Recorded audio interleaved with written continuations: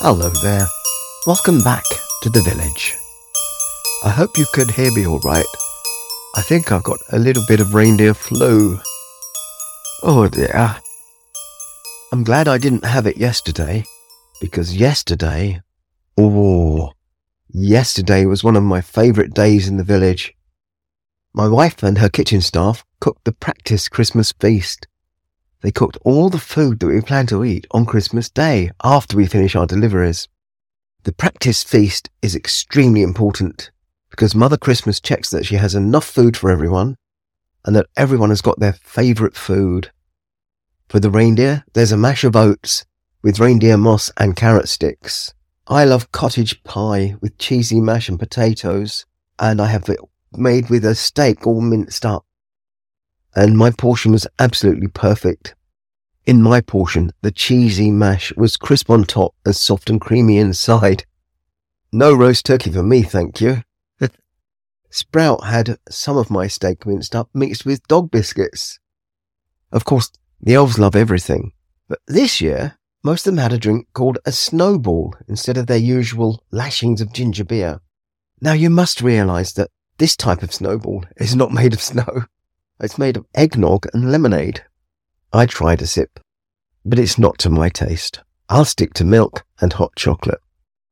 Well, I was just getting to the stage of wondering whether to have a bowl of trifle or some lime jelly with whooshy cream on top, when Pip pointed out that Betty the Yeti and the mischief mice were not eating, and they looked miserable.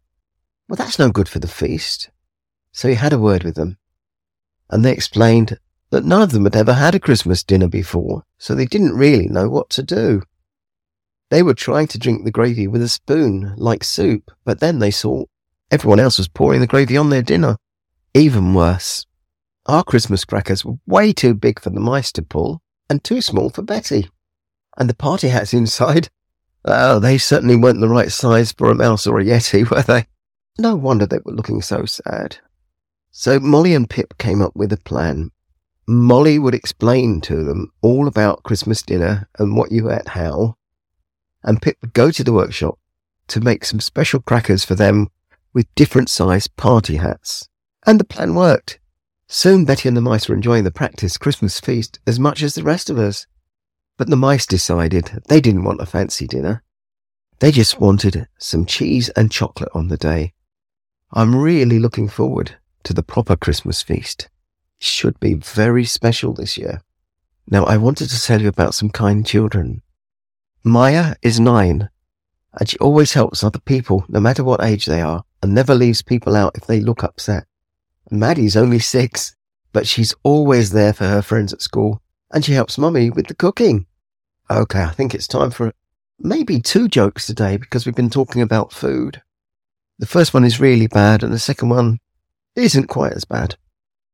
What do you get if you eat Christmas decorations? You get tinselitis. Oh dear. I did warn you that it wasn't very good, didn't I?